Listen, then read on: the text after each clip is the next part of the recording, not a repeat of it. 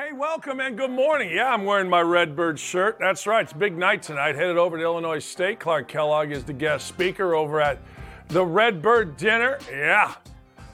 Basketball is getting started. The NBA is getting started. How about that? The NBA starts tonight, and I got questions. I didn't really put this on our rundown, but I do have questions. I think you do too. Let me give you a gambling tip. There's something about this Pacer team that I really like. I'm not sure what. Not 100% sure I'm going to be right on this. What the hell's that thing doing? But I got to tell you, take over 23.5 on a season bet in terms of wins. Do it right now. I'll give you a minute. Go to DraftKings right now and go ahead and do it. I'm telling you, the Pacers are going to win about 27, 30 games, 30 and whatever it is, 52. That seems about right. They're going to go over, and you're going to end up cashing out at the end of the season, which, by the way, doesn't end until June. But, of course, we have questions. Is Zion Williamson fat? We'll get into all of my questions when we get to that part of the show. But last night, I don't know what to tell you. And I started asking these questions. You know, there are 5 quarterbacks in the NFL that are making $230 million or more. And I'll give them to you. Russell Wilson, Kyler Murray, Patrick Mahomes, Josh Allen, and Deshaun Watson. Are any of them worth it? Now, I don't know what the actual worth is. You know what I'm talking about. It's like, what does worth it mean? Jersey sales? I don't know, right? Who knows?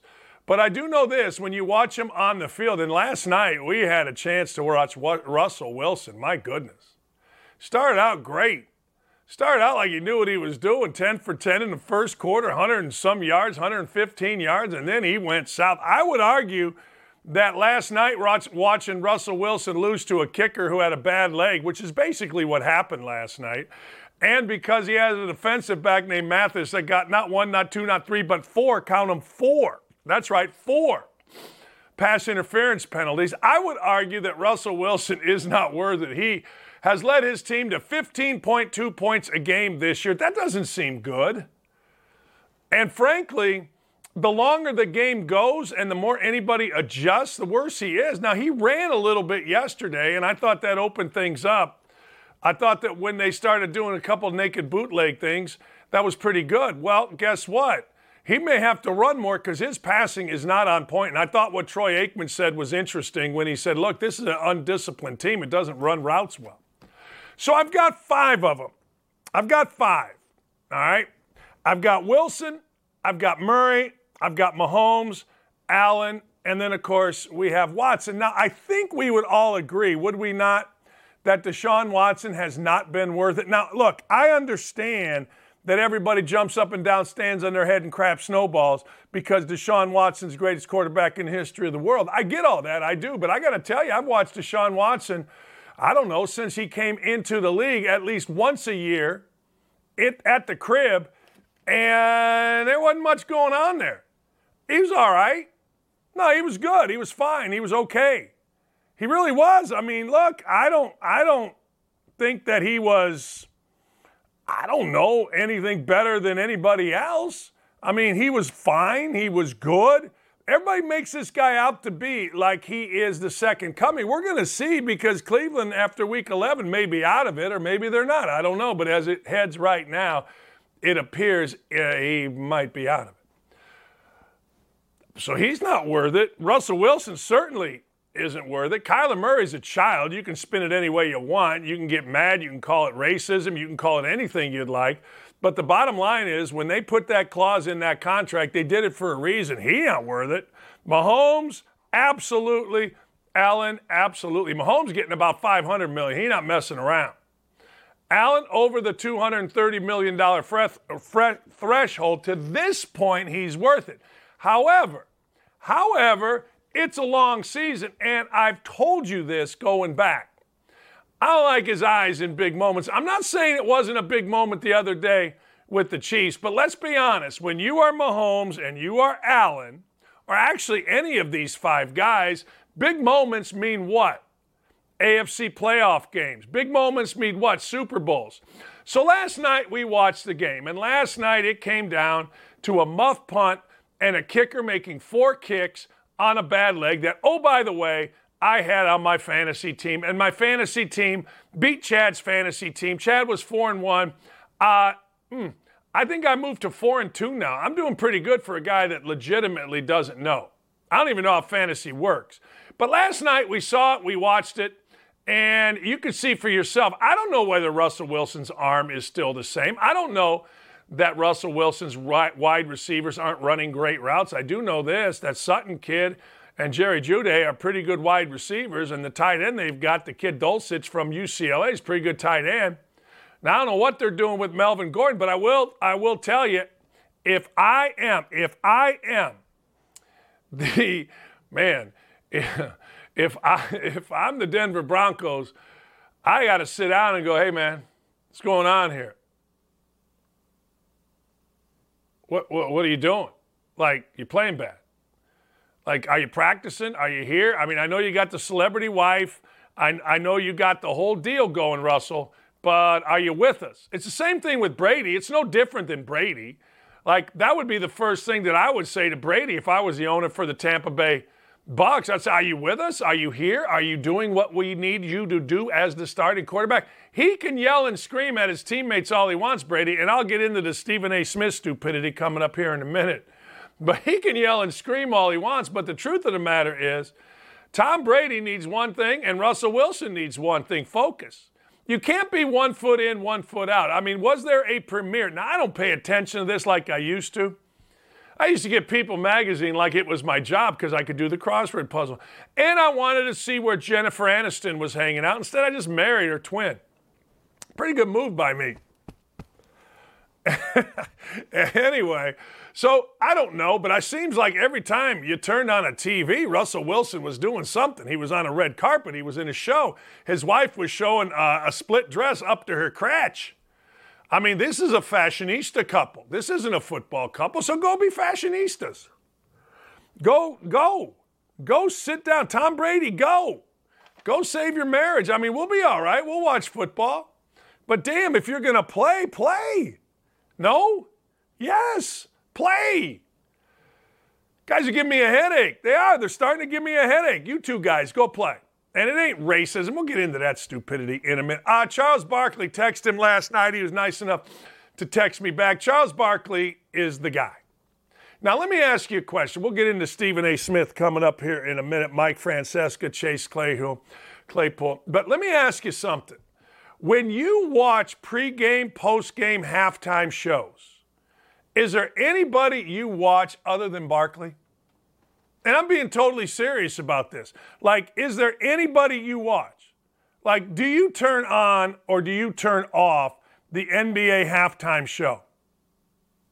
The NBA halftime show is one of those deals where I don't want to watch any of it. Like, I don't watch none of it. You guys may watch it. Hey, they could put whoever. When Sage Steele was on the show, and I worked at ESPN, we used to laugh at the show. The show was laughable. I mean, you try hard with a 90-year-old Mike Wilbon who looks half dead, a racially charged moron, and as he proved himself time and time again in Jalen Rose. Stephen A. Smith's yelling, but Stephen A. Smith doesn't know anything about basketball, neither does Wilbon. How would they? They don't know anything. Now you got Barkley. Now you got Kenny Smith. Now you got Shaq. You could take Shaq and get him off of that, and it would be a better show. But Charles Barkley's the one guy in broadcasting that you tune into at halftime. I'm not trying to disparage my friends here at Fox. I'm not. Urban Meyer's football breakdowns on Big Noon Saturday and Charles Barkley are the two things that I watch. You may watch something different. You may love to watch whoever on the halftime show. The CBS college basketball shows where you throw Clark Kellogg in there, they're fine, but only when Charles Barkley talks. I mean, if you took Charles Barkley off that, you couldn't have it. The Big Ten Network has a bunch of children on it. They're trying to audition every minority and every young kid and every former player and every whatever that's 22 years old. And they end up with, little kids on there. So that's not watchable. And ESPN, I do like Seth Greenberg. Seth Greenberg gives me information, but the rest is just what Billis is mad at everybody. Jay Williams is unprepared, but Seth Greenberg is a coach. So I'll watch Seth. So basically Seth and Barkley, Kenny Smith as well. That's it. Football, I mean, who am I going to watch in football? Joey Galloway? Who am I going to watch in football? Jesse Palmer? Who am I going to watch in football? I don't know. I don't know the Fox guy. Well, I watch Urban if he's breaking down football because I like listening to a coach. So who do you really watch? Well, I got to tell you, it's Barkley. So Barkley gets what he deserved. This is well north of $100 million, possibly $200 million, according to the media. I will bet you money, and we'll get Charles back on the show. He was on earlier. I'll bet you money that's not true. I just bet you money. I mean, anything that gets, every time I talk to somebody who's involved in something like this, they go, yeah, it's exaggerated. Yeah, it is. Yeah, it's, whatever. So, whatever, but that man is worth it. That man understands a couple of things. One, he's not angry. And the one thing I always tried to emulate when I was with him on the set was to shut up. Now it sounds stupid, right? Shut up. If you watch Barkley, he sits on his side and waits. And then it comes around to him, and then he's prepared. So many guys can't wait to talk. Watch the ESPN college basketball guys. They're all little kids. They're all trying to, no. There's nobody on those sets other than Seth that has any basis of information. I'll listen to Gottlieb too, because Gottlieb studies it. But really, when you break it down, Barkley is a franchise. He is. I'm a franchise. I can't get a job, but you put me on, it's the best. It's the way it is. I'm sorry. People watch. People go, well, what's Stockich going to say? Because it's informed. And that's the way it goes. So the truth of the matter is, Charles Barkley gets $100 million, and he's worth every penny. I don't know if he gets $100 million. I don't believe any of these clowns. But he gets whatever's reported to be $100 million. He's a great dude. I've never met him in person, but we text. He comes on shows when I asked. He's fantastic. Well done. And he shuts up. Urban Meyer shuts up. Jesse Palmer can't stop talking. Can't stop talking. Jay Bilas angry. The worst of all time, and I think you'll agree with this, at the NCAA tournament was the Rex Chapman, Seth Davis, Candace Parker. Now, I understand 2 of the 3 are protected. I understand. Media protected. Candace Parker is awful. She didn't even know the names of anybody. Chapman, who knows, and Seth Davis is like that little kiss ass she had in school. They're horrible. That's the standard for awfulness. But Barkley got exactly what he deserved. Speaking of media stuff, this happened the other day, and I couldn't agree with Mike Francesa more. Mike Francesa, the sports pope, ladies and gentlemen, went after Bob Costas. Now, he didn't go after Bob Costas for his information. He went after Bob Costas for one simple reason. Hey, Bob, shut the hell up. Man, let it breathe, as they say in the industry. There are 3 things you're supposed to do, in my opinion, while broadcasting a game. 1, shut up and let it breathe. 2, be interesting with your analysis. And 3, forecast. What does forecast mean? Forecast means you predict and say what's going to happen before it does. And the thought is this. The thought is, well, if you're wrong, nobody remembers. When you're right, you're a genius. That's kind of the thing. Okay? So those are the 3 things. Costas does entertain. He can't forecast. He never played. That's what the analyst is there for. So he's not going to forecast. But he does have good stories. But my God, Bob Costas, as Mike Francesa said, will not shut up. The things on Twitter yesterday were really funny during the rain delay about how Costas would go on and on and on and on and on and on and on. And Ron Darling would say, Bob, that was a ball outside. And Costas is talking about the 1953 champs. What? So I can't hear you.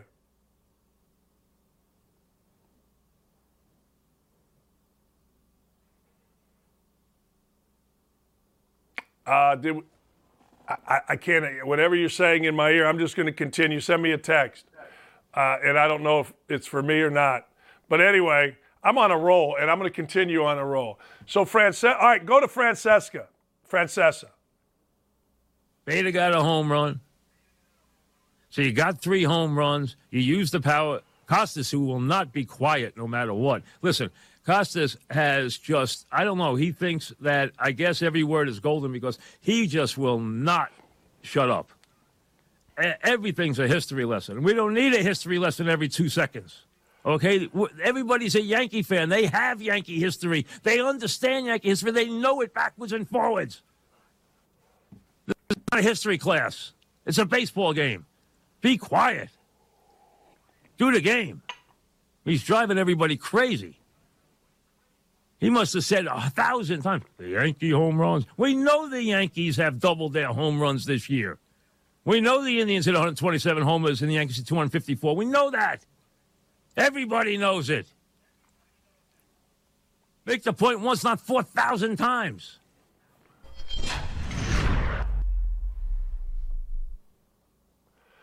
I got to tell you, I love the New York Post. If you want a great follow on Twitter, follow the New York Post. It's awesome. Mike Francesa right there. Sessa, he not messing around. He will not shut up. Man, oh man. Well, in 58, Harvey McClendon threw a no-hitter, ball outside, and the no-hitter ended when he got, I forget this guy, Zion Williamson to chase. I don't care. Entertain me, which he's pretty good. When he's on point, he's pretty good. Tell the story. Forecast. Ron Darling supposed to forecast, but Ron Darling can't get a word in. Can't even speak. Oh, man, don't go down this road, Chase Claypool, the wide receiver for the Pittsburgh Steelers. I chewed tobacco for 35 years. I used to chew on the air during my radio show. Let's show Chase Claypool taking a lipper. Oh, don't do it. Don't. Oh, it feels awesome. Gunner, come here real quick. He gave me a celebratory dip. It's my first time ever. I can't really, with all these lights, but it feels good. Don't do it. Don't do it, Chase Claypool. Don't do it, kids out there. No. No. I remember the first dip that I had. I was playing first base. I'm like, whoa. The big leaguers were doing it. We thought we were doing it. So it started about a 35-year. Let me see. I was probably 17. I stopped about 10 years ago. So I'm 50. Yeah, about 35 years. Here's why I stopped. All right. This is a true story. I literally would at halftime chew tobacco. I literally, right after the game, couldn't wait to get a chew. I'd wake up on game day, have breakfast, go to the office, and put a dip in all day. Literally, not figuratively, literally. So we're playing Virginia Tech. This is a true story. We're playing Virginia Tech, and we beat Virginia Tech.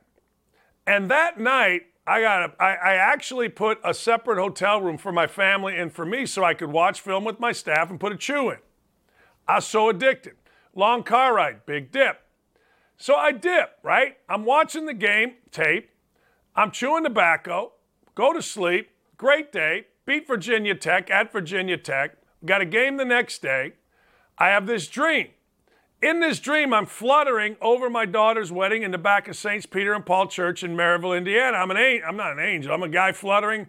And my then wife, my daughter, are in the back of the church. My daughter is beautiful. She's dressed in white. She's getting married. And I was so sad that I couldn't be at the wedding. And my daughter is crying. Why Daddy have to chew tobacco, Mom? Why Daddy have to chew tobacco? So I quit the next day. Now you got to understand, this was about December. I quit from December to probably June when golf season started. Literally couldn't play golf without a dip. Chewed again. For years and years I chewed.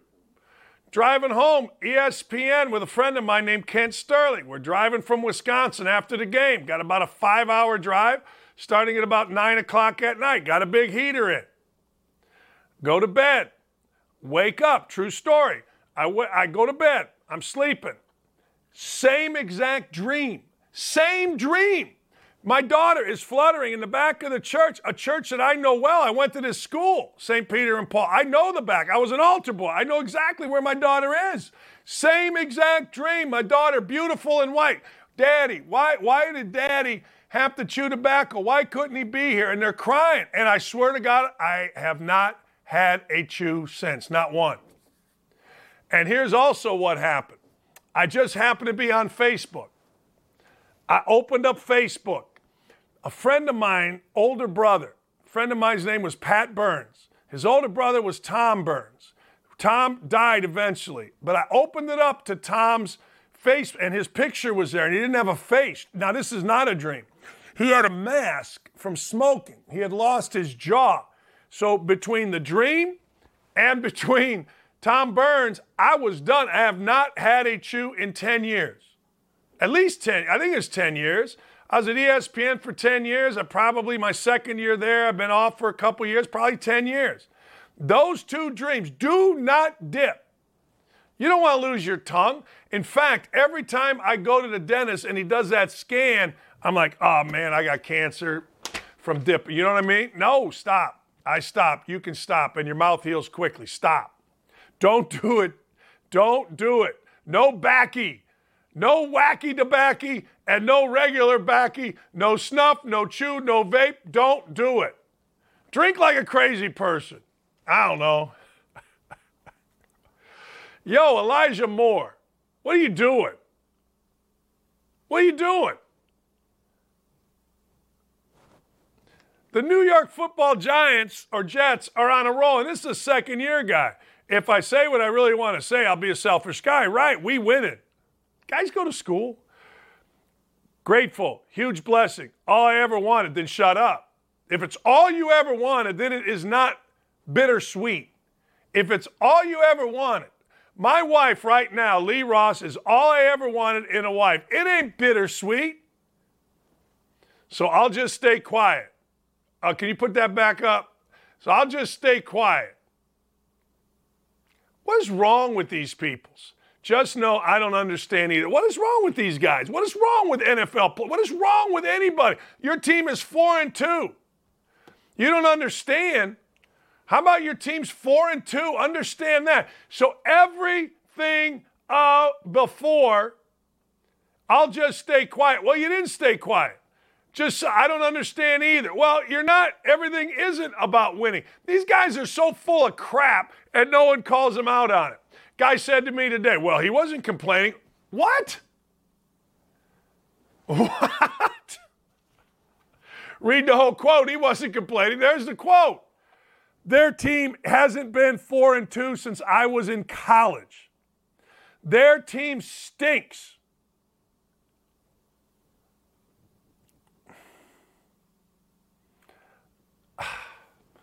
But I'll be quiet. Yeah, but I don't understand it either. All I ever wanted was to win. Well, all you ever wanted was to win, and you're sitting here whining? Yeah? You want a lesson? Make him inactive. Not take a game check, just make him inactive. See how he likes that? You won't hear another word out of him.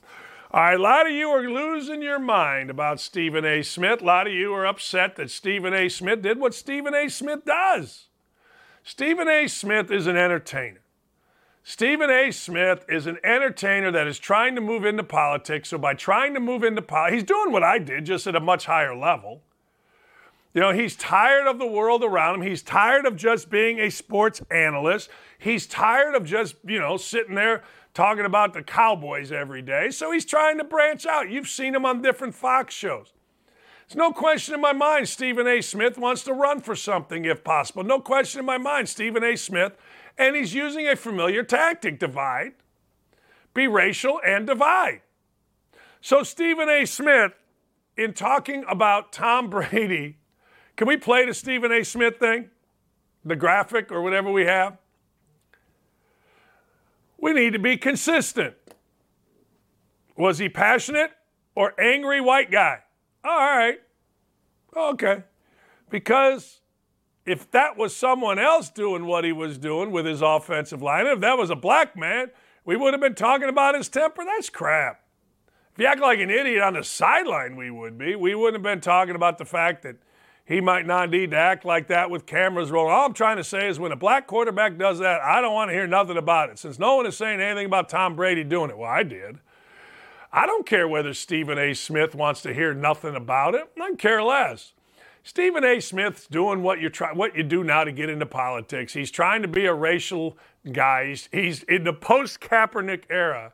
He's learned that if you can be a racially charged guy on the side of being African American, it works out well for you financially in the media. Just does. You can get mad about it. You can call me whatever names you want. But Stephen A. Smith has started doing that. I'm sure there's an advisor somewhere, somehow, that said, hey, that's what we're going to do. That's it. We got to get you racial. Stephen A. Smith has become that guy. And ESPN is that thing.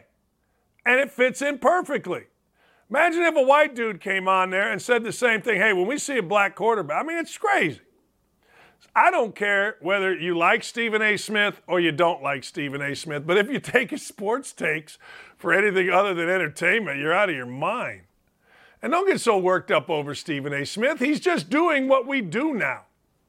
He's doing what we do now, which is, hey, if I want to get into politics and I want to be liberal, then I got to racially divide. That's it. That's what they do. That's what liberals do. That's what you see. That's why it's all you see. That's why you see Biden. That's why you see all these people talking about the racial divide, and you see guys like Todd Bowles say, yeah, well, you all are idiots. That's why you see a little white girl on ESPN talking about, well, you have to know that you look like somebody, so you must. No, she's an idiot. That's what the libbies do. It's no big deal. But if you're going to take Stephen A. Smith's sports take seriously, that is on you. Because there is not one damn thing to take serious with that guy, other than if you like being entertained. And if you like being entertained, then good. It's all good. I mean, otherwise turn the channel. I said it this morning. I said, look, hey, if Stephen A. Smith doesn't entertain you, if you are looking at Stephen A. Smith as anything other than entertainment, then you're an idiot. You're a bigger idiot than he is. There's no reason to look at Stephen A. Smith as anything other than entertainment. And if you like the yelling and screaming back at each other, and you like the pompous, and you like the racial crap, then Stephen A.'s for you. It's that simple. I don't ever watch it. But I never watched. I mean, he used to be on the radio here, and it was horrible. So they got him off. But now he's become a star. And if you like it, you like it. If you don't, turn it off. Ladies and gentlemen, Ryan Burr is going to join us. We haven't talked to Burr in a while, but nobody brings it harder than Ryan Burr. We're going to talk coaching in the NFL. Colts fans, he usually has a little something for you, probably a bet or two. I don't want to listen because I am on fire betting, by the way. I mean, absolute fire. 2 parlays hit this weekend, one for $1,800, one for $1,300. Total winnings on those, about $3,000. I may quit my job, wear this, jacket like a good gambler does, wear a sweatsuit, and just walk around the neighborhood. Ryan Burr, the best, next. Man, I'm fired up. Sack the hell up and don't go anywhere. Don't at me. We'll be right back after this. Ladies and gentlemen, there's no better guest on any show ever than Ryan Burr. You know him, you love him, you see him. Making Birdies is a great podcast. He covers the PGA Tour for ESPN better than anybody, and he knows a lot about a lot of stuff. At least he says he does. You're not big on my beloved Colts. You never have been, and you won't be. Well, I mean, we've been through this before. I'm not going to recycle material, Dan, but I mean, they have no chance of beating the Bills or the Chiefs or probably 3 or 4 other teams in the AFC. So I just felt like the Matt Ryan experience, if you wanted to make the playoffs and win the worst division in football, then that would be a way to go. But in the long term, it's just prolonging your chances of ever really being an above average football team. And I said this all before the season started. I think it's played out exactly as I said it would play. I mean, this is a 9-10 win team that has 0.0 chance of advancing in the playoffs because they're not as good as the best teams. And it really is a philosophy of NFL teams. I think there are some teams, and I think the Colts might be one of them, which is, I just want to make the playoffs. That's our goal.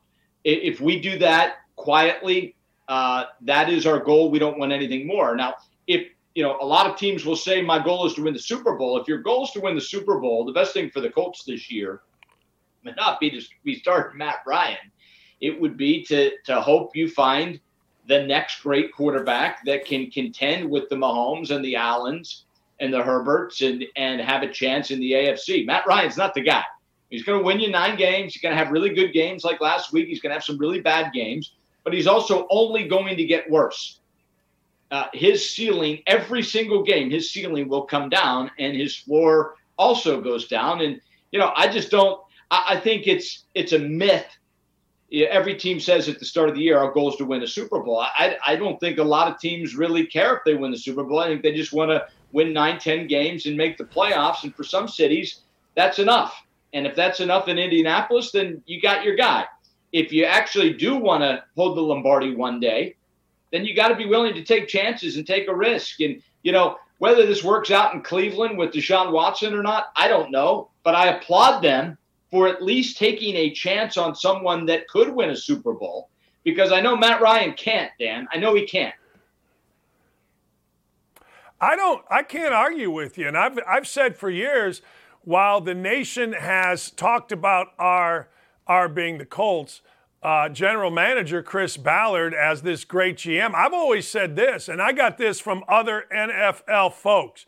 Chris Ballard is a survivor. There are winners, losers, survivors. And to your point, right now in Indianapolis, making the playoffs would let Chris Ballard survive. It would. And he's also said, to your point, look, if I draft a quarterback early, y'all will run me out of town if it doesn't work out. Like, what is that? So what? Right. You draft a quarterback early, right? So, I'm from Pittsburgh. Steeler fan, the whole deal, season ticket since I was 2.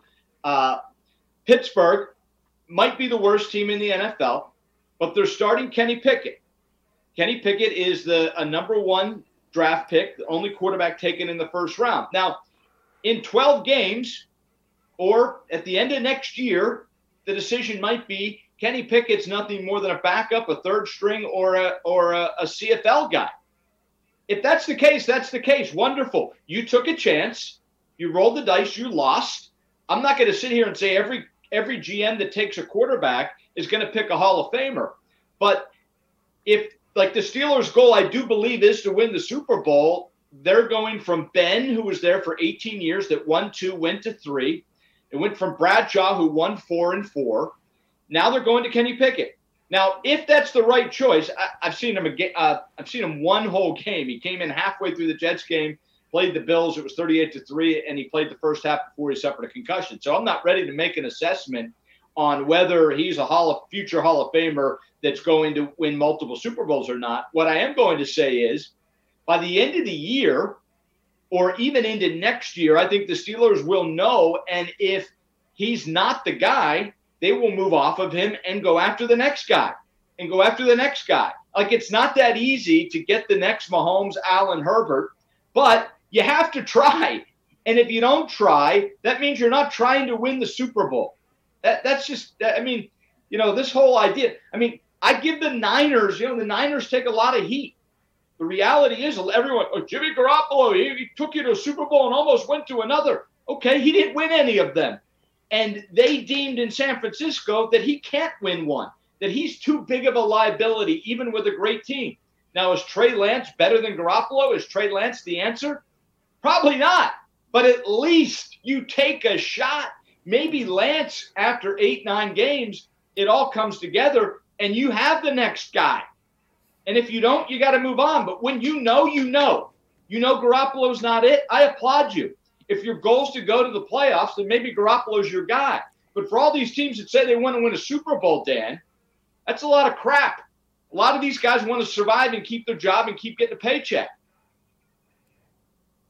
Let me ask you can I say the same thing about NFL coaches? You give it a shot, it don't work. Can you say the same thing? I will say this. Now, I'm curious for this debate I have with you because you were a coach at a very high level.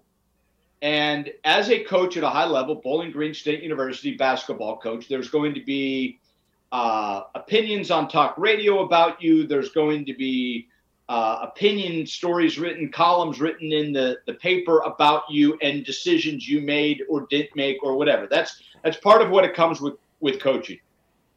I will say this, though. I've always said coaching's tougher than it looks. Coaching in the NFL right now at the head coaching level is atrocious. I honestly believe that I could go into a locker room and give me 6 days, and I would have teams more prepared and make better time, clock management, and game plan decisions than I'm going to say 50% of these morons, Dan. It is unbelievable. Like, you're on your couch and you see that your team just scored a touchdown to go up by 7. An extra point makes it an 8-point game, and this moron goes for 2. An 8-point game. I mean, it is unbelievable, the decision-making in the National Football League, that a 12-year-old would know what the proper play is there. These guys going for 2, going for it on 4th. I mean, they're just morons. Morons. The going for 2, the going for 2, like, I get it. Some guy in the booth upstairs is telling you got a 54% chance. I swear to God, if an analytics guy told an NFL coach, hey, look, don't take the stairs, you got a 54% better chance of jumping off the 3rd floor, I swear to God, NFL coaches would do it. I swear they would. The decision-making, the game planning, the short passing, the amount of teams on 3rd and 8 that run a 4-yard pattern. Like, that's the actual game plan. The pattern is to run 4 yards, catch the ball, get tackled, and then punt.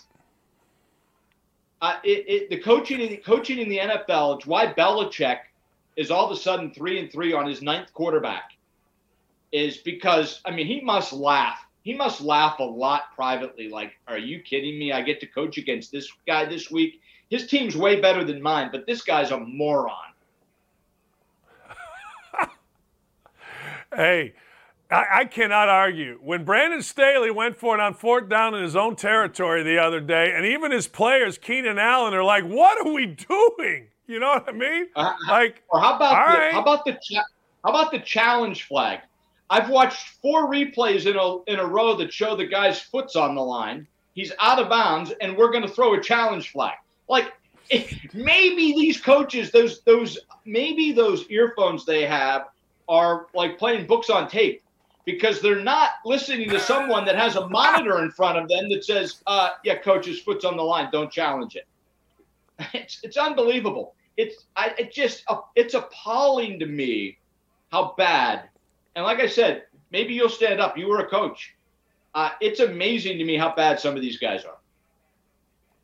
You know, Ryan, I normally defend coaches. I do. I normally say, well, you don't know the background, but there is no background when you kick an extra point to go up 8, as you said, or you kick an extra point to go up 7. I've seen guys go for 2 up 6, which, look, right. Bear Bryant said this.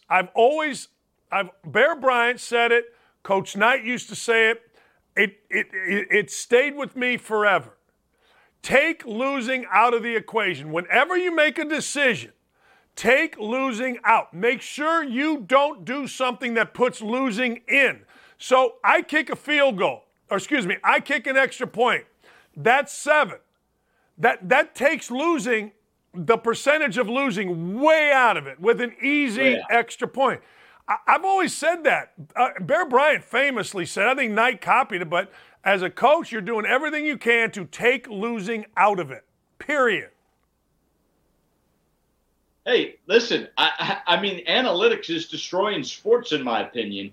The amount of these coaches that are just following some arbitrary numbers game and not doing what your eyes tell you to do, it is I'm watching game after game, and there's a reason there's a reason that all of these games are now kicking field goal after field goal, and we're seeing, all we heard was that you can't not allowed to play defense anymore. Look, check out some of these scores. And I'm not talking college. I'm talking check out the scores in the NFL. They are field goal fests for the most part. And I'm talking about almost all of them. And that reason also is simple. Teams are not throwing the ball down the field anymore. You're not seeing long touchdowns. You're not seeing 25-yard touchdowns. You're dink and dunk. Teams are ending up on the 8-9-yard line, and they're unable to score a touchdown because obviously defense now doesn't have to play long, and the only thing you can do is run the short pattern. I mean, the dink and dunk is destroying the NFL. These coaches don't see it. It's 3rd and 6. They're running 2-yard outs. It's mind-boggling to me how bad the scheming, the time management, the replay, the analytics, the coaching in the NFL has never been worse. What do you think? Here's what I have to do, and I'm going to set this up, and I don't want to – if you think it's great, then it's great. But every time I see a play, Ryan, every time, I immediately look down to the bottom right and go, is there a flag? I can't – there's flags are driving me crazy in the NFL. Listen, I tune in every week. You tune in every week. You're just bragging about your big parlay you hit. It's on Thursday, obviously 2 parlays. The NFL's on Thursday, Sunday, Monday. The product is getting worse now. When you do get great quarterbacks, and quarterbacks in this league for the most part stink. They really stink. When you do get 2 really good ones like Mahomes and Allen, you remember why you love this game. And you're seeing guys that are throwing the ball 40 yards down the field and jumping over people and extending plays, and it is a beautiful game. The reality is that's like 1 out of 10, man. Quarterbacks stink, coaching stink, flag on every play, commercial after every other play. This whole idea, when whoever made the decision, college is – the NFL is evolving to college. We're starting to bring in the college concepts. There's a reason they do them in college and not in the pros for 50 freaking years. It's because in college, you got 19-year-olds that are running the play. These college concepts, what, the jet sweep?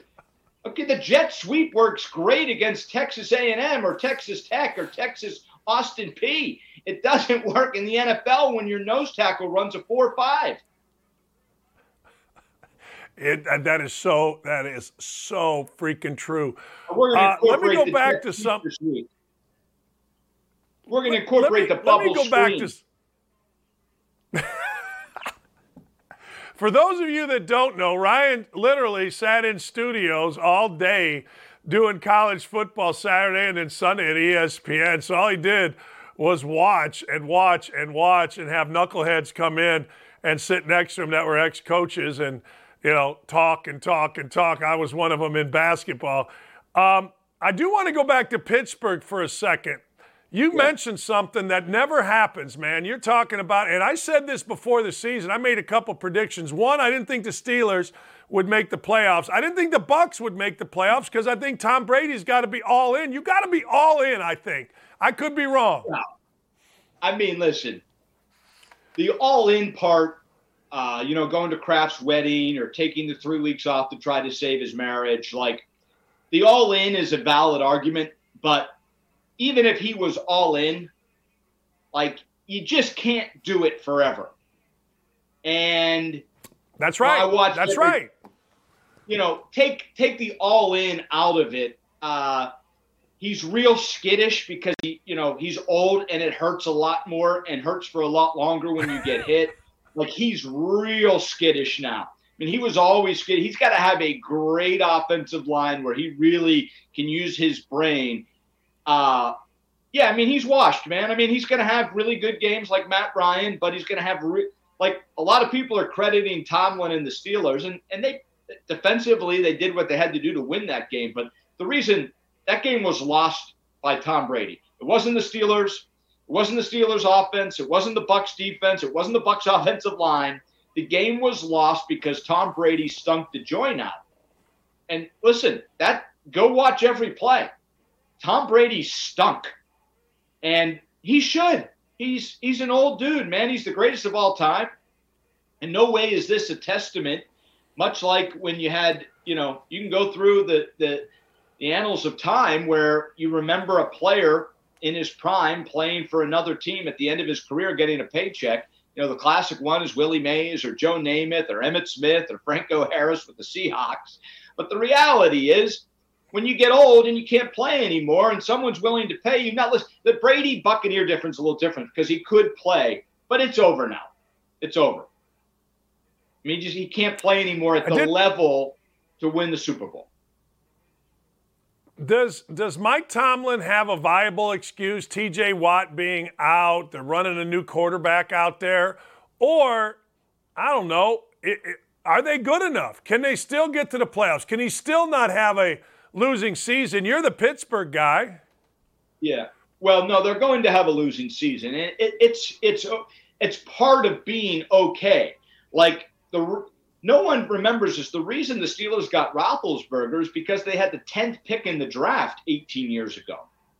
And that allowed you to get a guy that was the guy that's first ballot Hall of Famer that went to 3 Super Bowls. They have the highest paid defense in the league. Their all-time record without T.J. Watt in the lineup is 1-11. He's the best player in defense for a reason. He does change games. They likely, and I'm usually on the glass half empty, but they were likely 4-0 this year if T.J. Watt was on the field. With everything else playing exactly the same, he's that big of a difference maker. He's unblockable, or it takes 2, and then that someone else is freed up. You have T.J. Watt. He's played 1 game this year. They won it. They have Minkah Fitzpatrick, who's the highest paid safety in the game. He's a really good player. They have a lot of other holes. Their offensive line is trash. They picked the wrong running back. Najee Harris is a bust. He'll be out of the league in 3 years, very similar to Trent Richardson. It's difficult. These running backs look so unbelievable at Alabama because of the schedule and because of the offensive line and because it's college football. And I mean, the Steelers' best running back is an undrafted free agent from Oklahoma State, and he's really good. He actually might be like the guy, but they missed on the number 1 pick in Najee Harris. He's a bust. We'll find out about Pickett. I mean, I don't mind. It's funny. Maybe it's because I've been spoiled for so long, and for 18 years they've never had a losing record. But I'm okay with the losing record. Like, to me, I don't want to go to the playoffs anymore and lose. To me, I'd rather not make the playoffs and have it get players that would allow me to win the Super Bowl. I mean, that's just how I think and want my team to operate. Yeah, I can't stand playoff weekend and the Colts aren't in it. When you get to be my age, you want appointment TV. You want to be able to sit your fat ass down and go, all right, I'm getting everything done, and I'm watching the Colts play the Steelers in the playoffs, as opposed to, I'll get stuff done. I'm going to watch the Steelers play Cincinnati. I need my team in the playoff. I do. I just do. Listen, this is the first year in 2 decades that the Steelers are not going to be involved in that hunt. I've always said the hunt is a lot more fun from a fan's perspective than getting to the playoffs. The playoffs are over so quickly. But looking at this team objectively, they need better players. And the way you get better players is you have good drafts, but it also means, especially, like they took Devin Bush, they traded a first round, they moved up to the 10th pick in the draft. That is a trade that sets your franchise back 2-3 years. The guy's going to be out of football. He stinks. He didn't get his rookie extension. So you missed on Devin Bush. You missed on Najee. You start missing on number 1 picks. All of a sudden, it's tough to win 10 games.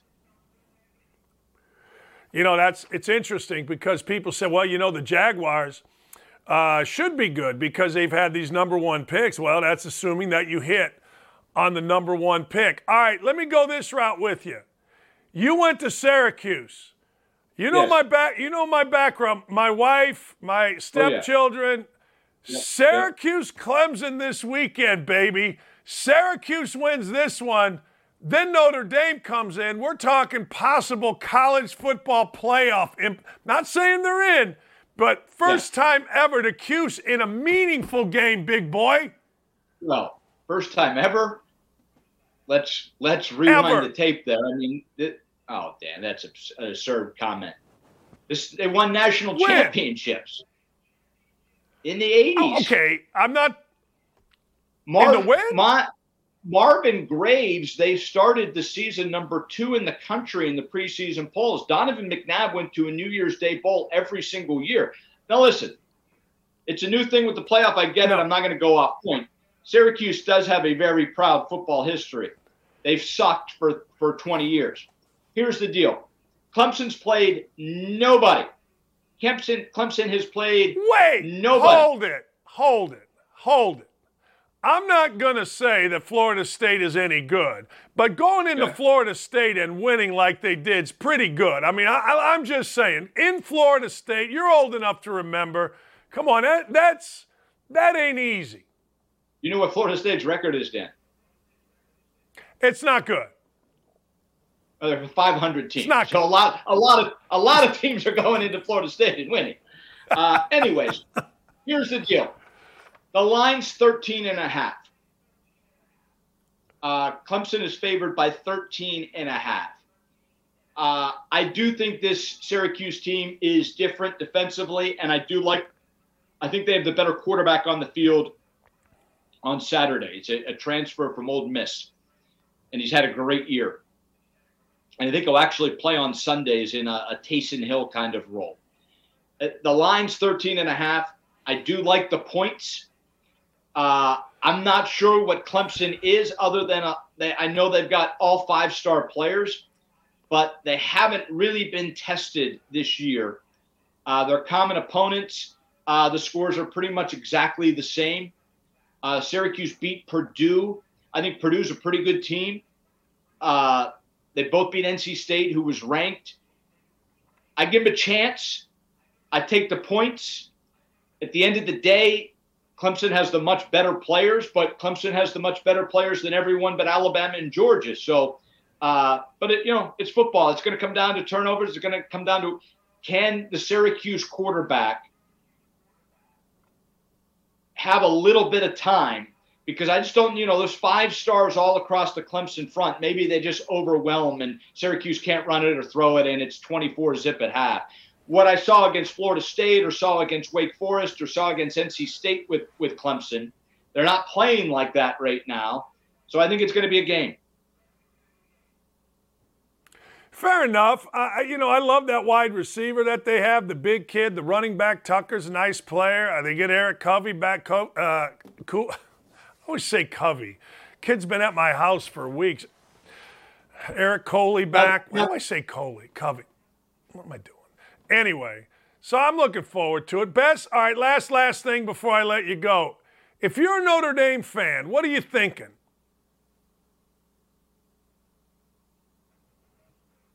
All right, I think we lost Ryan. I think he froze up on us.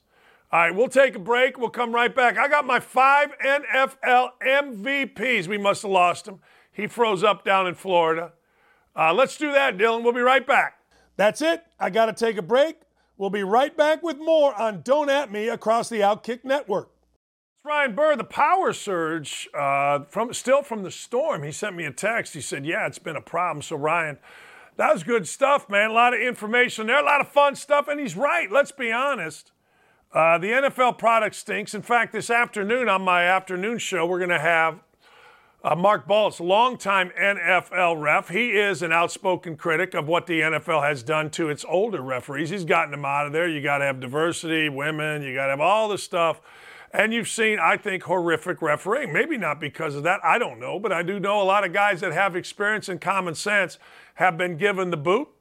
And what are you going to do? We'll see. But I don't necessarily agree or disagree, but we are going to talk about it. It is something to talk about. If you don't like it, you don't like it. Hey, I've got my 5 NFL MVPs, and you ain't going to like it. I'm going to say it right now. You're going to argue about it. You're going to call me a homer about it, and you're out of your freaking mind. Because in my world, MVP means exactly that, most valuable player. Most valuable player. Not the guy with the best statistics, not the guy with the media backing. It's most valuable player. Who's valuable to your team? And I want you to think about your team. Now, everybody could say, well, the left tackle is most valuable because if the quarterback doesn't have protection, then what the hell? Well, he's right. You're right. But there is also on my 5-person list, 4 of them are quarterbacks. That's right, 4 are quarterbacks. So let's get right to it. And you're going to think I'm insane with this, and I don't think I'm insane with this. I think I'm smart with this. Number 5, Matt Ryan. Now let's be honest about something. You don't think so because right now you're thinking short-sighted. Colts 3-2-1. Well, they can't be. No.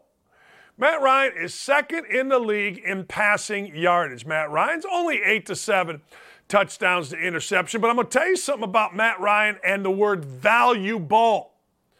Matt Ryan has led the Colts in all 3 wins to game-winning drives late. You know what?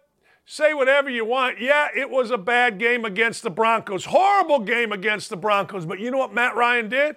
He marched the Colts down the field, got them in position, got a score, and won the game.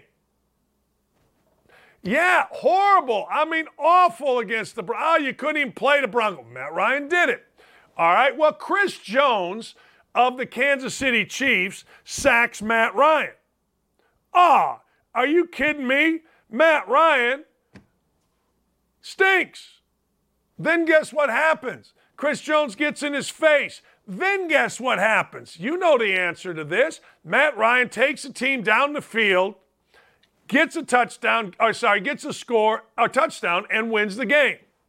This past week, man, Colts are getting rocked. I'm tweeting out bad stuff. Everybody is. Guess what happens? Late in the game, Matt Ryan takes the team down the field.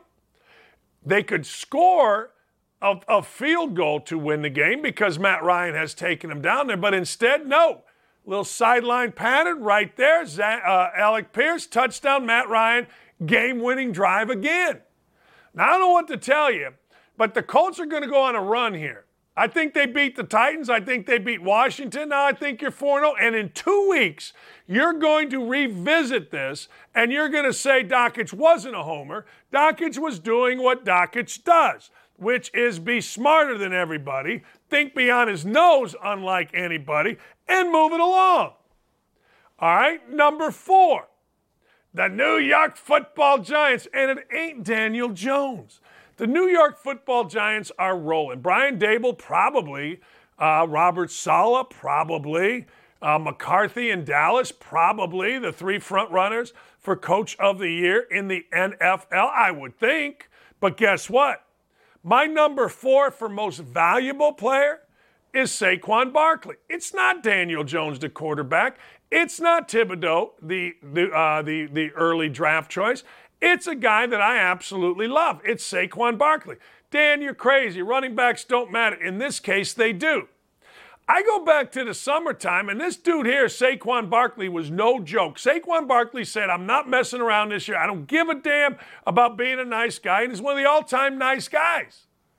No, he's not playing around. He don't care about your fantasy team. He's going to go out, and here's what he's done. 616 yards, 5.2 yards a carry. He is their leading pass catcher.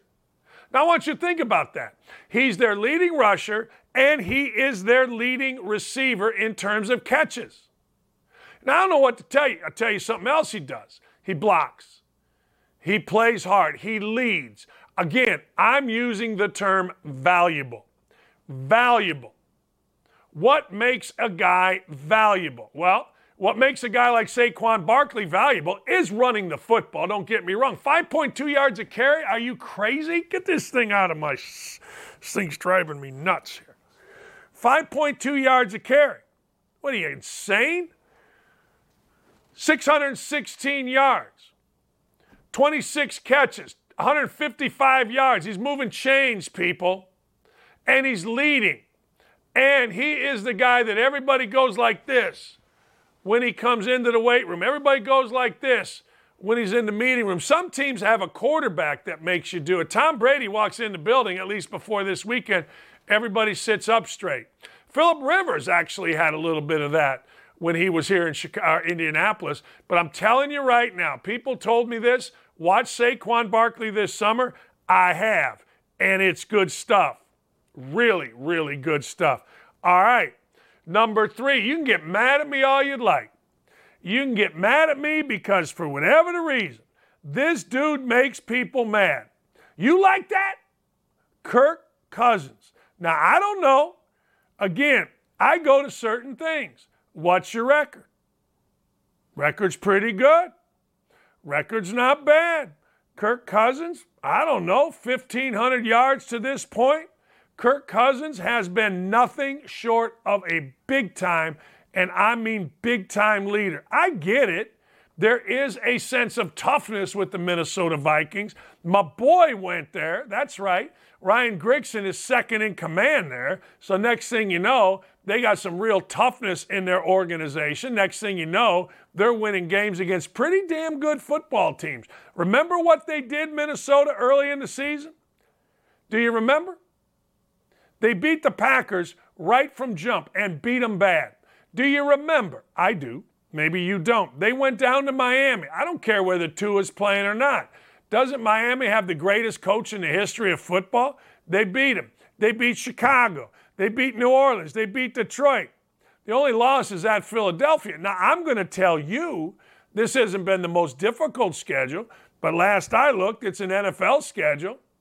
Last I looked, they played 3 division teams, and everybody told, well, you know, the division teams is a real tough one.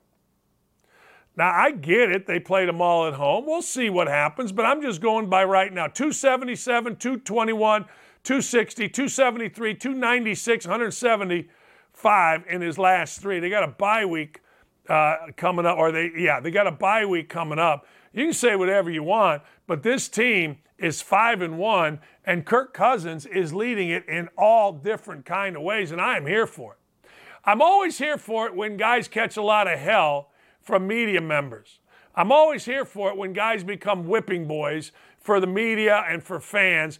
Kirk Cousins stinks, man. He can't play. Okay, well, I don't know. I don't know, but I know this. The dude is leading, the dude is playing, and without him, they're in serious, serious trouble. Serious trouble. Kirk Cousins has been really good. I mean, really good. Now, has he been as good as Josh Allen? Oh, hell no. No, Josh Allen's terrific. And Josh Allen, because of a couple of things, 1, his team's really good. 2, he's been really good. And 3, he just jumped over a defender, which makes everybody lose their mind. But Josh Allen is probably number 1 for most valuable player. If he's not, he's 1A. And I got no problem with that. If somebody told me, Doc, it's your nuts, I'm going with Josh Allen, I'd say, hey, man, you're probably right. I mean, hell, I don't know. I mean, what do you want me to say? They're 5-1, and Josh Allen has been sensational. Remember when Josh Allen sent a bad tweet when he was like 10 years old and all the little media wonks were mad at him? Yeah, who cares? Let me give you this. Oh, man. Dan, lifelong Vikings fan here. Kirk Cousins blows. No, he doesn't. No, I got inside information on this one. They love Kirk Cousins. Why? See, Gary? It's exactly what I'm saying, Gary. Everybody wants to criticize Kirk Cousins. That's what happens. And all I do is watch. I'm watching the first game. He's leading them. I'm talking to people in the organization. They're like, this dude is way better than people thought. Don't at me. The numbers for Josh Allen are stupid. Again, this is most valuable. I don't give most valuable to Andre Dawson, who finished last for the Cubs in 1987. That's not most valuable to me. No. That's just a guy with good numbers on a bad team. Look, somebody has got to be the leading scorer on bad basketball teams. Somebody is the leading rebounder on bad basketball teams. Every bad baseball team has a leading home run hitter. I got no interest in those folks. None. Zip. Zero. I'm just going by right now. The only guy I'm going with a futures bet is Matt Ryan, but hell, Matt Ryan, I don't know. All he's done is lead his team to victory. Oh, man, this is crushing. I'll get to Gary's latest text. Let me go through Josh Allen. 297. That's for openers. And if you remember, the first drive against the Rams, opening night, Thursday, whoo, magic. 317, 400, 213, 424.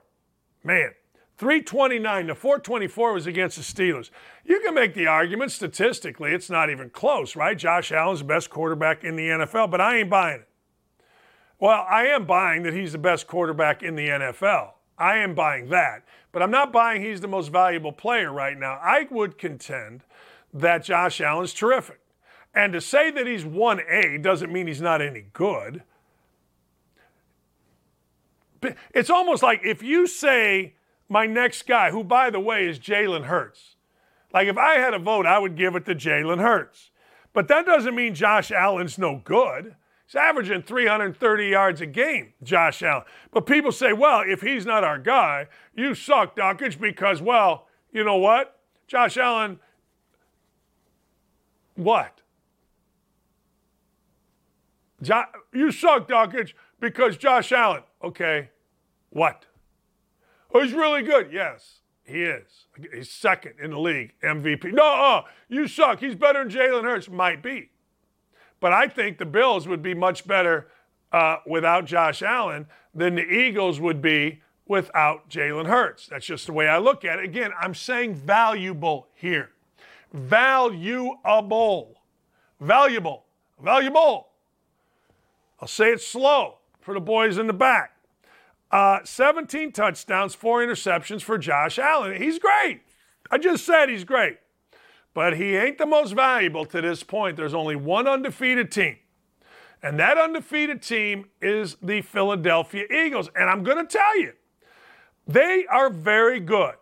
They are very good in a multitude of positions. The defense is terrific. The offensive line has stood up. Great. But when you watch the Philadelphia Eagles play, it's like this. What am I doing? I'm looking at the game, but I'm keeping my eye on Jalen Hurts. Jalen Hurts has become my new crush. Tulsi Gabbard is my new crush. Jalen Hurts is my new sports crush. Yeah, that's right. I said it. Tulsi Gabbard, like, what are you going to do? And Jalen Hurts has surpassed Lamar Jackson. Lamar Jackson was here. Lamar Jackson and I are breaking up. We are. Look, I can't love somebody unconditionally if they're going to make mistakes in the fourth quarter. That means there's conditions on the love, and of course there is. This is not unrequited love. No, this is conditional.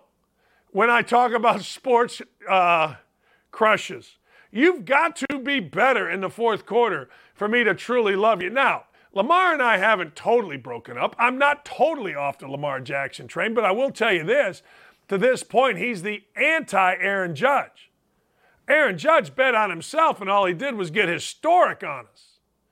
Lamar Jackson has bet on himself, and all he's done is go Bob Avellini on us.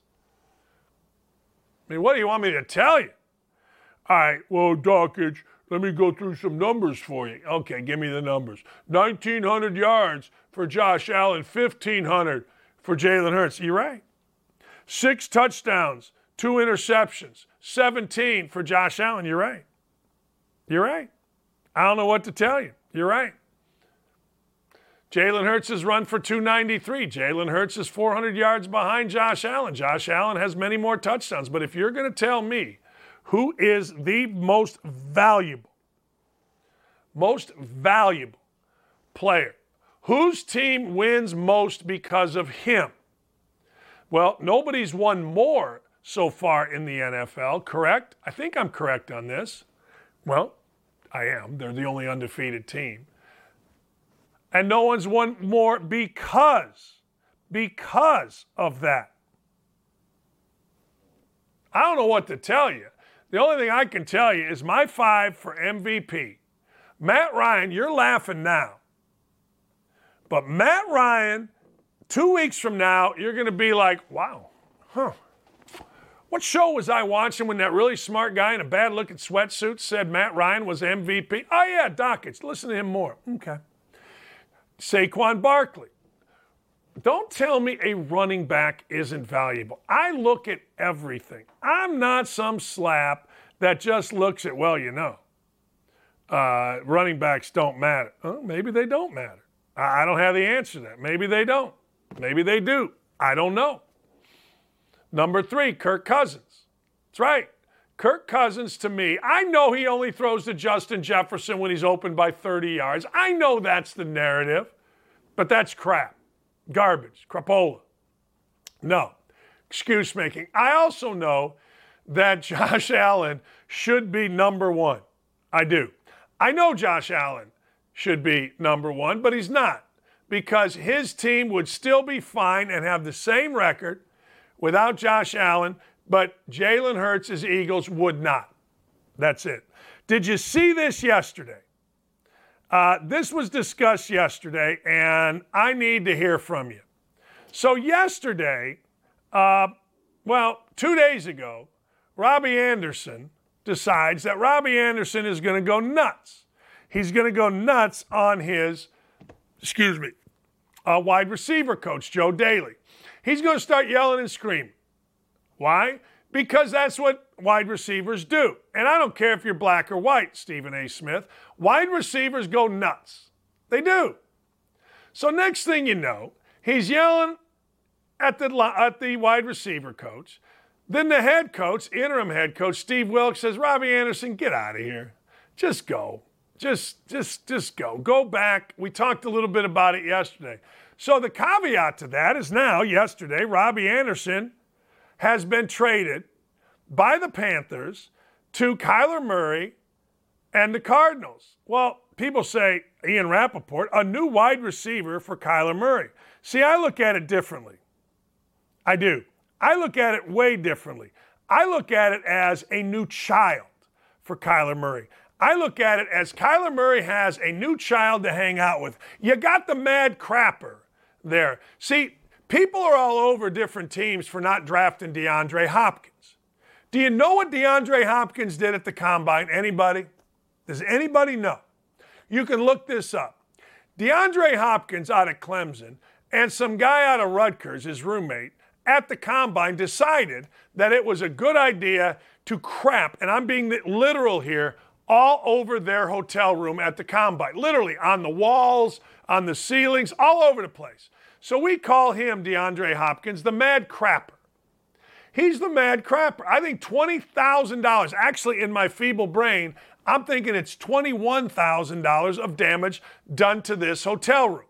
So you got a quarterback out there that, stop playing with Legos, stop playing Call of Duty, stop playing Pong, whatever it is that Kyler Murray is playing, and start studying.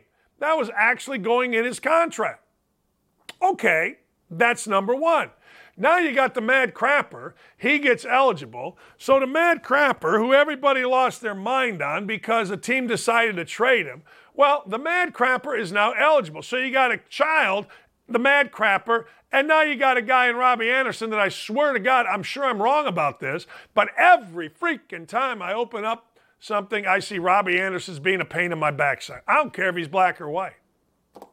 That's for Stephen A. Smith and other idiots on my TV to decide whether that's good or bad. I'm just telling you, when the mad crapper gets a crapping, things start a flapping. And the mad crapper got going. He did. DeAndre Hopkins, look it up. People always get mad at me. People always say, well, that's not true. Look it up. Look it up. I was doing a show from the Combine. And at the Combine, everybody was talking about what a clown this guy was. Then all of a sudden he goes into the NFL, he makes some catches, ESPN does an article, blah, blah, blah, blah, blah, and he's the reason everything headed south in Houston. Oh, by the way, they're probably right because the NFL don't care about being a mad crapper. But long story short, now you got a child to go along with the mad crapper and a child. That's how I look at the world. Interesting, Andrew Whitworth, who has become like the patron saint of the NFL, all right? He has become the patron saint. He's like some old left tackle who's now on the worst pregame, halftime show, postgame show in America, that Amazon thing with that complete clown Richard Sherman, who, by the way, is really smart. You got to say, you can never criticize Richard Sherman Because media guys, at least in Indianapolis, will always say, no, but by the way, he's really smart. Okay, he's really smart. Here's what Andrew Whitworth had to say about Tom Brady yelling, screaming, and going to the wedding of Robert Kraft. He said, it bothered me. It really did. What's Tom always has been about is the guy who's like, you will never outwork me. You will never outprepare me. I will outwork anyone. And I think any one of those guys looks up to him in that way. One of the things that made me retired is I got to the point where mentally I was like, you know what? I don't always want to be here, and I don't always want to do this. I know I can go out and play well, but I don't ever want to be a disservice. It bothered me because that's how I look up to Tom Brady. Whitworth said it was a pivotal day to get ready and prepare on a Saturday. And I will never understand in the history of the world, I will never understand how anybody can defend Tom Brady not going with his team in a walkthrough. Now, I understand that Urban Meyer in the bar was a bad deal, okay, for everybody. I know Urban, for him, for his family. But you know what he got criticized for? Mostly not going back with his team after a loss. I have seen any of these slap blanks criticizing Tom Brady for not going with his team to prepare and then losing, and as Ryan Burr said, playing horse bleep. Nobody, except for me and other coaches. Friend of mine, Gary, says, hey, great segment, despite how utterly and completely wrong you are on Cousins. Nice job. $40 million. He should wear a mask. He's a bank robber. So I'm going to put this out to you. I'm going to put this out to you. Is Kirk Cousins a bank robber? Is Kirk Cousins somebody that the long arm of the law should come after? Should he be on post office most wanted? There used to be a show called the FBI. And the FBI at the end of the show every Sunday night used to scare the living bejesus out of me because they would show the top 10 most wanted criminals. So here it's a Sunday night. I'm a little kid. Ephraim Zimbalist Jr. would come on, and he would start talking about, here's the 10 most wanted. This guy's in Chicago. He murdered 72 people. And we're like, wait a second, I'm only 30, 40 minutes from Chicago. Mom! And I would put my head under my pillow and my blanket, where, of course, nobody could get me. Right? So is Kirk Cousins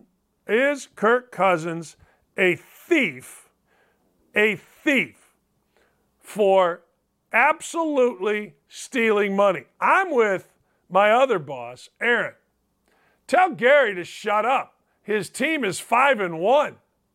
See, you got to understand. When your team is 5-1 and you're not used to being 5-1, you don't know how to handle it. And Gary doesn't see certain organizations. I want you to think about this. Indiana basketball. Indiana basketball wins 2 games. Oh man, it's banner number 6. Purdue wins 10 games in a row. Oh man, something bad's going to happen. You know something bad's going to happen. You know, it's all, that's the difference in fan bases. Minnesota apparently is one of those fan bases where you're 5-1, Kirk Cousins, who cares how much he's making, and you're sitting there going, oh man, something bad's going to happen. We got a thief at quarterback. I got to know your fan base. I do. I got to know your fan base.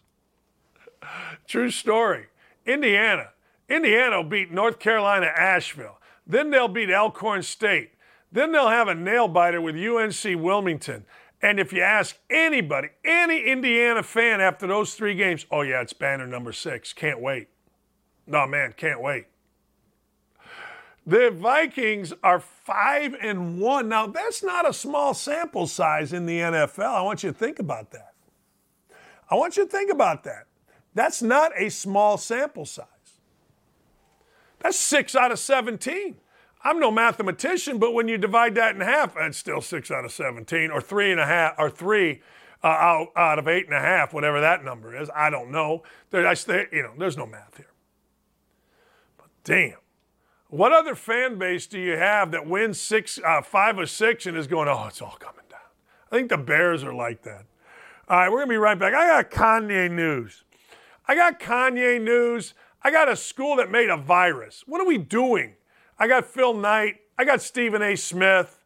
Stay right here. Where are you going? There's nowhere to go. Retweet us. Let's go. Retweet us. We'll be right back. Got to take a short break here. We are rolling with Don't At Me, and you don't want to miss it. Stay tuned.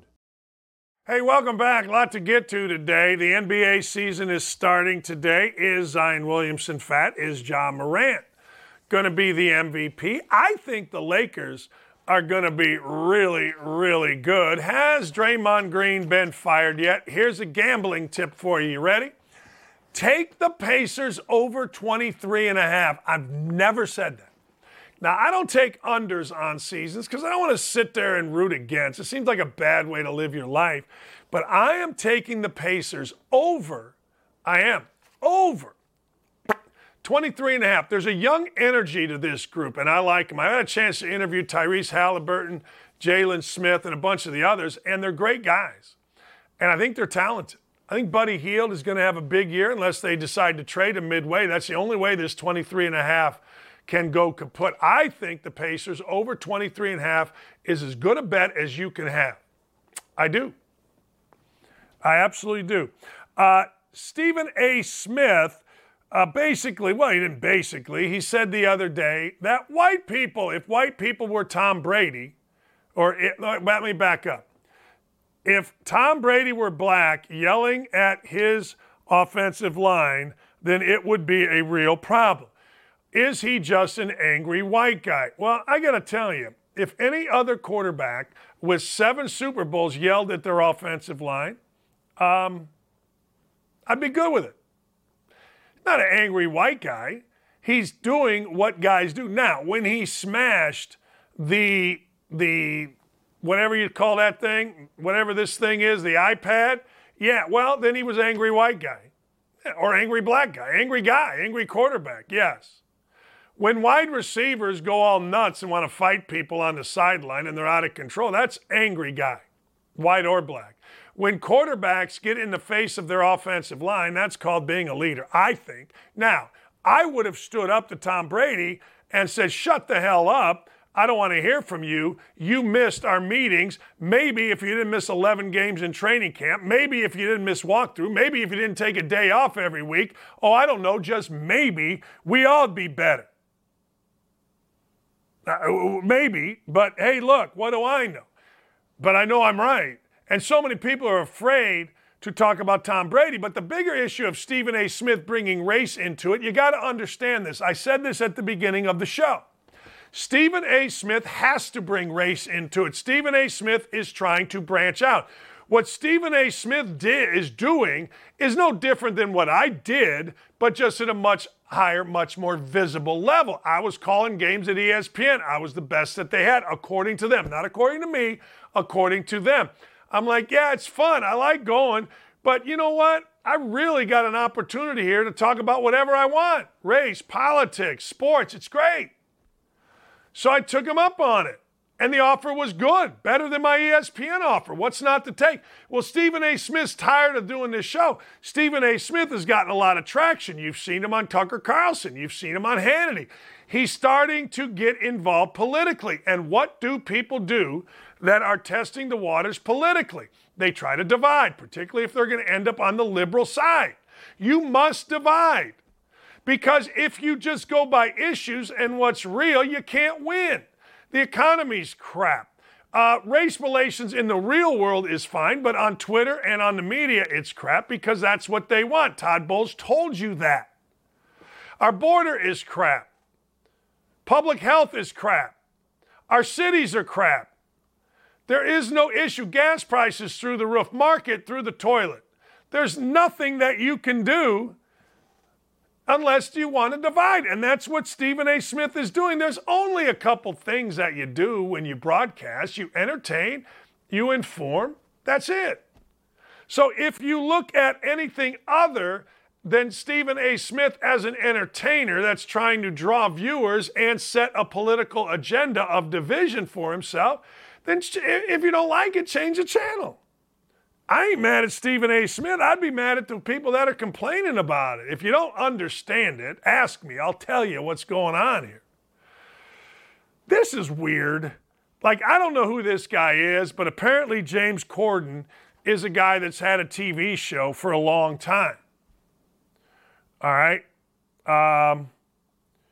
Apparently, James Corden is no longer banned from a restaurant for bullying. He was banned from a restaurant called Balthazar. He was banned from Balthazar because he was yelling and screaming at different fans. He was losing his mind, on the waitstaff. He was going insane. He was screaming. He was nuts. He was out of his mind. And next thing you know, he gets banned from this very popular, very posh restaurant. All right. Well, they did admit the kitchen made some mistakes while serving, including there was a hair. His behavior allegedly went too far for them to handle. And so then, while Corden was yelling, they decided, well, you're banned. And there's a whole list of things. James Corden called me. He apologized profusely. Having blanked up myself, the owner of this restaurant says, more than most people, I believe in second chances. Anyone magnanimous enough to apologize to a deadbeat layabout like me and my staff doesn't deserve to be banned from anywhere, especially Balthazar. So come back to the five and dime Jimmy Corden, all is forgiven. I like both sides here. Well, I don't like Corden's side.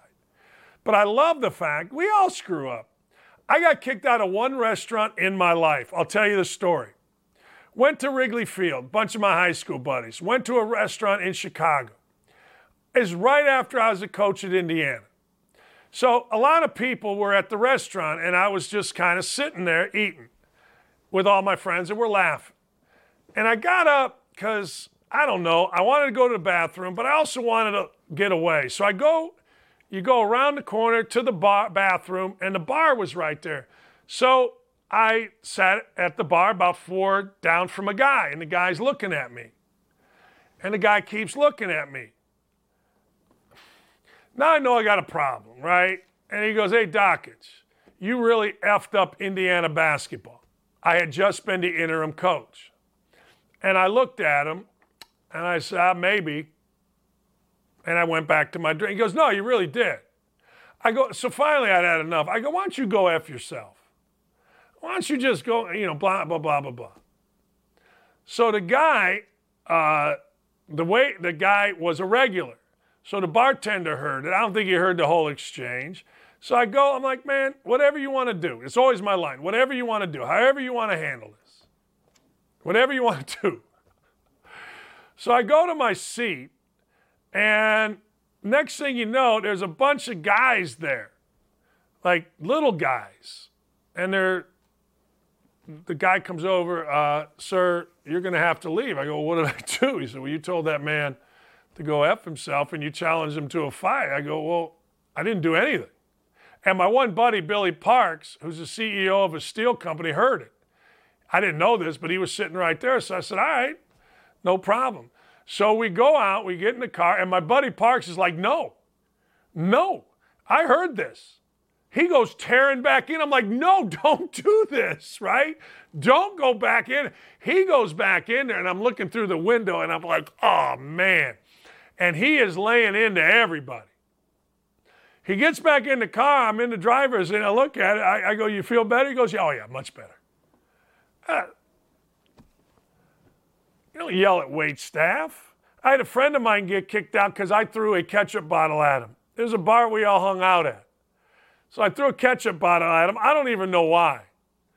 And the bartender, hey, you got to go. And he pointed at my buddy's stroke. We were talking about it the other day.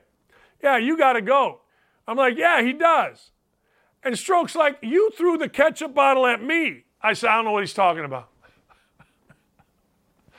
But James Corden was losing his mind. I mean, apparently my man's got a bit of a temper. So he's yelling, he's screaming, he's going crazy.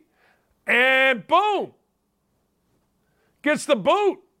But like most people, we all screw up. Hell, I've screwed up many times. Should have been thrown out of many places, I suppose. I don't know.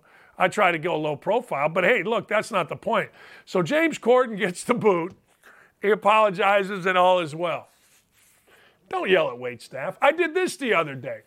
So Urban, myself, maybe I told this story. Urban, myself, and my stepson Jared. We're going to come back to my house. We're on the sideline at IU against Michigan. I look at him, I go, hey, man, there's about 3 minutes left in the fourth quarter. Urban's got to do a hit for Big Noon Football. I say, look, you guys want food? Urban's like, yeah. I go, I'm going to call Nick's, get us 3 Stroms. Get us some Stroms, some onion rings, and French fries for the ride home. All right. Call Nick's, whatever. We go pick it up. Get back in the car, and I tell my stepson, hey, did you tip him? Because we had him run in. We were in traffic. We're like, Jared, just go run up to Kirkwood, take a right. There's Nick's. Here's my credit card. Go ahead and pay for it. All right. So we do all that. And I'm like, hey, Jared, you tip? He goes, no, it's carry out. I go, oh, man, that ain't good. Because I know what happens. People take a picture, my name's on it, and there it is. I didn't tip, so I called Abby. I go, Abby, did we, put $20 tip on that because I don't want anybody coming at me for not tip. I think they did it to Drew Brees, right? Well, look, here's why he doesn't tip. No, so I wanted that out of the way. I wanted that completely and totally out of the damn way. And it got out of the way, thank goodness, because all I could see was the Indy Star. Dockich doesn't tip. I'm among the top 5 tippers per capita, per income in the world. That's right. Kanye West ain't taking it no more. Kanye West says, screw this, I'm buying Parler. You won't let me on Twitter because I'm insane with my anti-Semitic comments. And by the way, my brother married a Jewish gal. My nieces and nephews are raised Jewish. I really did not like what Kanye West had to say. Isn't it about time we leave threats based on religion or based on race out of things? Isn't it about time we're just smart enough not to lump a group in and say I'm going to do harm to them? It seems idiotic to me that we're still at a level of doing that. I didn't like what Kanye said. I like every single type of person. I do. Now, I'm not saying I like every person, but I like every type. Name me a type, you people. You guys, well, I don't like Serbians or Polish. Well, I'm Serbian and I'm Polish. I like my peeps. I don't like white people. White people are fine. I don't like white. Everybody's fine. Everybody's, Asian people. Everybody's great. Now, there are people within those groups, so I can't stand when somebody lumps in, hey, look, I'm going to do this, or I'm going to threaten this group. What is wrong with you? Peeps is peeps, baby. I like them all. I belong to a Jewish country club. Blast. Absolute blast. I don't know if it's a Jewish country club. It was initially a Jewish country club. It's called Broadmoor Country Club here in Indiana. I'm not a member anymore because I moved. Great folks. What are we doing, Kanye? So now he buys his own social media outlet and away he goes. Probably for the best. If I was on Parler, and I really don't know where Parler is, somebody told me it was the new Twitter without the restrictions, I'd get off Parler. I don't need that in my life. Phil Knight says he's more conservative than Nike for disagreeing with Oregon's drug, homeless, and abortion laws. Now remember this. It wasn't but a week ago that Phil Knight gave $1 million to a conservative candidate running for governor.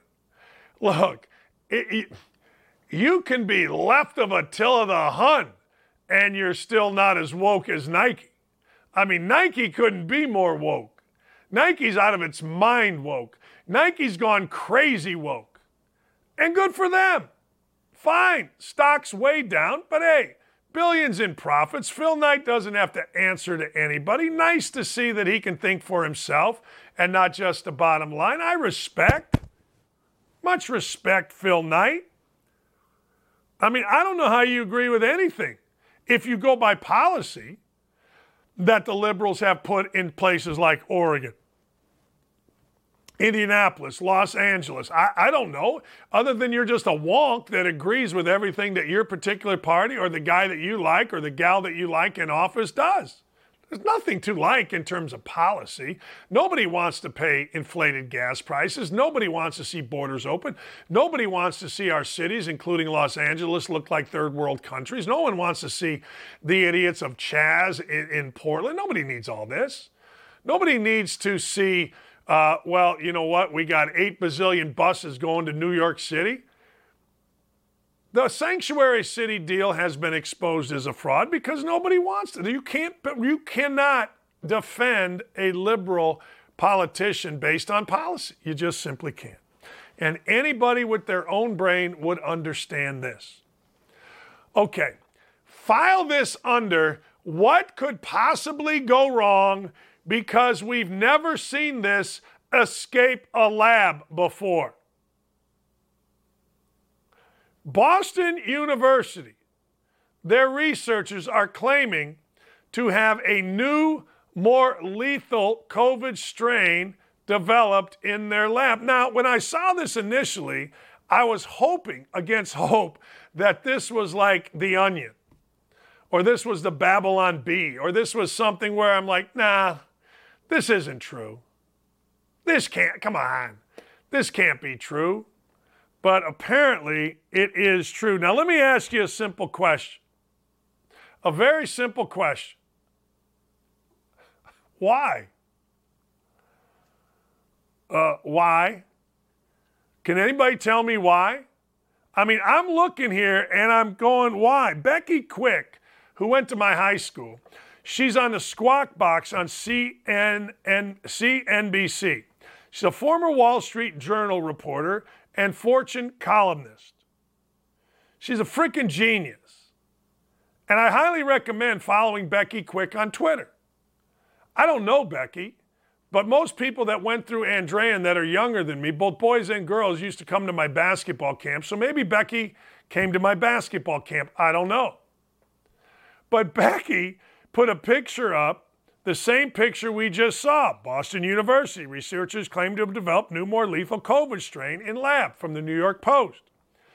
Her tweet was very simple. Why? I don't know. Somebody tell me. Why? Why are we sitting here with a new, more lethal COVID vaccine? Now, maybe it's to study the virus, to prevent the virus. I'm sure there is something other than we're going to unleash it on our society for whatever the reason. There has to be a reason. I don't know the reason. I don't care the reason. I'm like Becky Quick. I just simply ask, why? It's a simple question. It is. It is. It's a very, very, very, very, very simple question. Why?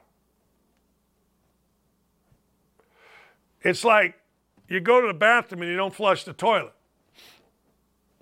Why? Why is the greatest question ever? It is. Like if somebody said to me, well, you've got to vote for Joe Biden, I'd say, why? Why? I mean, seriously, why? And then I would listen and I would go about my business. But why? I don't know, but the world is an absolute blank show when we are making a more lethal virus unless it is simply to study. And I'm going to give Boston University credit because they're not going to release. I thought you could make this virus in a lab. I thought 2 years ago saying it was the Wuhan or Chinese virus was racist. I don't know. Don't worry about it. Something more will come up. All right, we got the woke-a-dope. Who's today's dope because they're so woke that they don't know their backside from third base?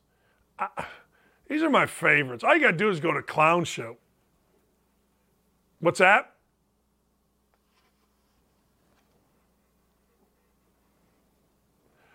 I did not hear you, but I assume we are going to have it up here in a minute. But one of the things that I love about, well, what?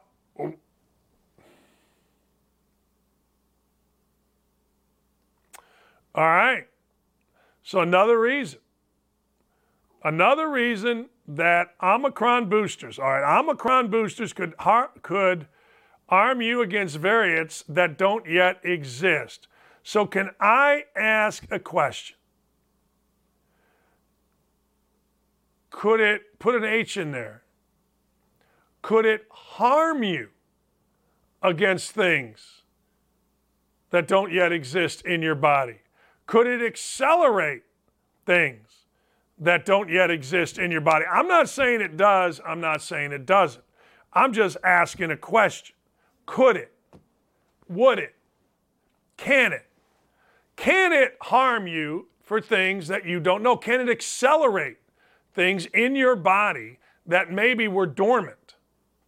These are the questions that I ask. I mean, if we're going to ask questions like, hey, I think this can cause us to never get sick again over variants that are never even going to be around, I'd be like, all right, whatever you want, man. I don't know the answer to that. But I do know when people are lying to me, and I do know when people are stretching it on me, and I do know when I should turn it off and go, you're out of your freaking mind. I do know that. I do.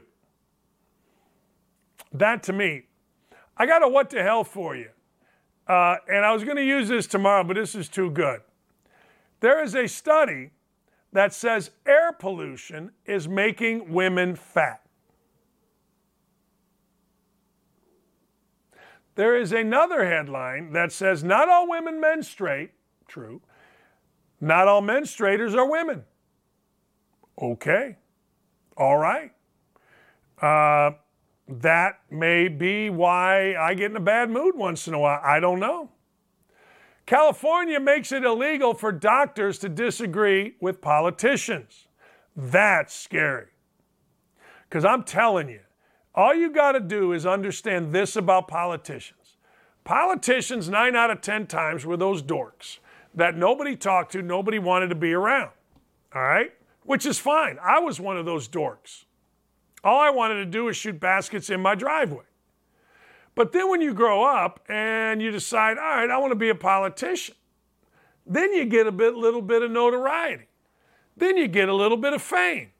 Then you get a little bit of, wait a second here. A girl like that would never talk to me, and now she's hitting on me. Or now I'm invited to the cool kids party. Cigars with the boys and scotch at Blend? Certainly. And that's when you get in trouble. That's when you lose your damn mind as a politician. Why do you think that list that everybody's gotten on emails of all the different sexual assaults, all the rapes, all the DUIs, all the financial problems, and they ask you, is this a professional sports league or is this Congress? And the answer, of course, Congress.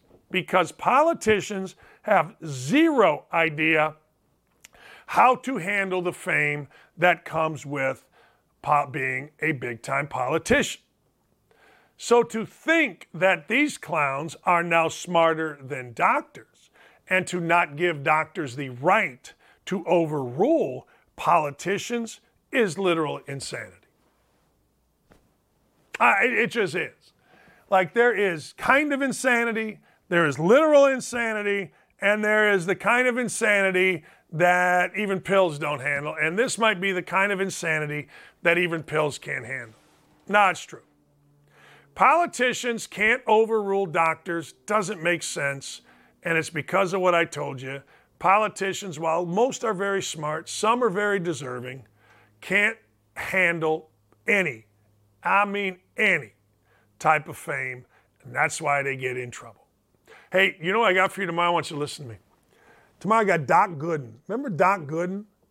I got Doc Gooden tomorrow.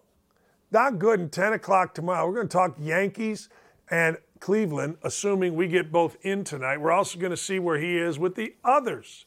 Maybe the Padres, maybe the Astros. We're going to see where we're at with a variety of things. Hey, look, the Phillies. You got the Padres and the Phillies. You got the Astros waiting for the Yankees or the Guardians. You got it all going on tonight. I'm going to take the Yankees. It's a 4:07 start. I'm going to take the Yanks, see what happens. I can't bet against the Yankees in Yankee Stadium. They got Cortez going. First time he's going on 3 days rest. We'll see how that works out. Guys used to just can't wait. Oh, my God, give me the ball. I want it, need it right now on 3 days rest in the playoffs. We'll see if Nestor Cortez can handle that. As I was looking at it a little bit earlier, I have not seen the starter for the Guardians, but the truth of the matter is the Guardians' bullpen is either going to win or lose it. Two things are going to win and lose it. You guys know what they are: bullpen and a timely hit. I hate to make it so simple, but that's the way that this thing rolls. Bullpen, timely hit, you move on, away you go, life is good. Simply the way it is in the world that we live in. It is. Tomorrow I'm going to be tired, but you're not going to know it. I'm not going to get home till like 2 in the morning. I'm going to see my Redbirds. Illinois State tonight, the banquet, the fundraiser. We bought a table, but I don't have any friends. So if you live by Illinois State, send me an email. daniel.dockich@radio-1.com. If you live over in that area and you want to go to dinner tonight, hell, I'm buying. All right, I'll be in Nash Vegas this weekend, baby. Yeah, that's right. Get ready. Colts are playing. We'll talk more about it as the week goes on. Thanks to everybody. Ryan Burr for hopping on. We got Doc Gooden tomorrow. Dylan, Ryan, Aaron, Gary, the whole crew. Thank you all so very much for listening, paying attention, watching. Do me a favor. When you see me retweet the show, retweet it. I got to get more viewers. Have a great afternoon, everybody.